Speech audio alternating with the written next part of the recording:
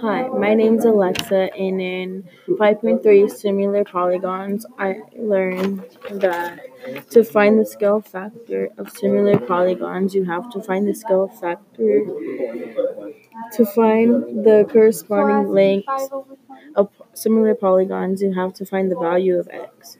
I also learned that you have to simplify to find k. Thank you.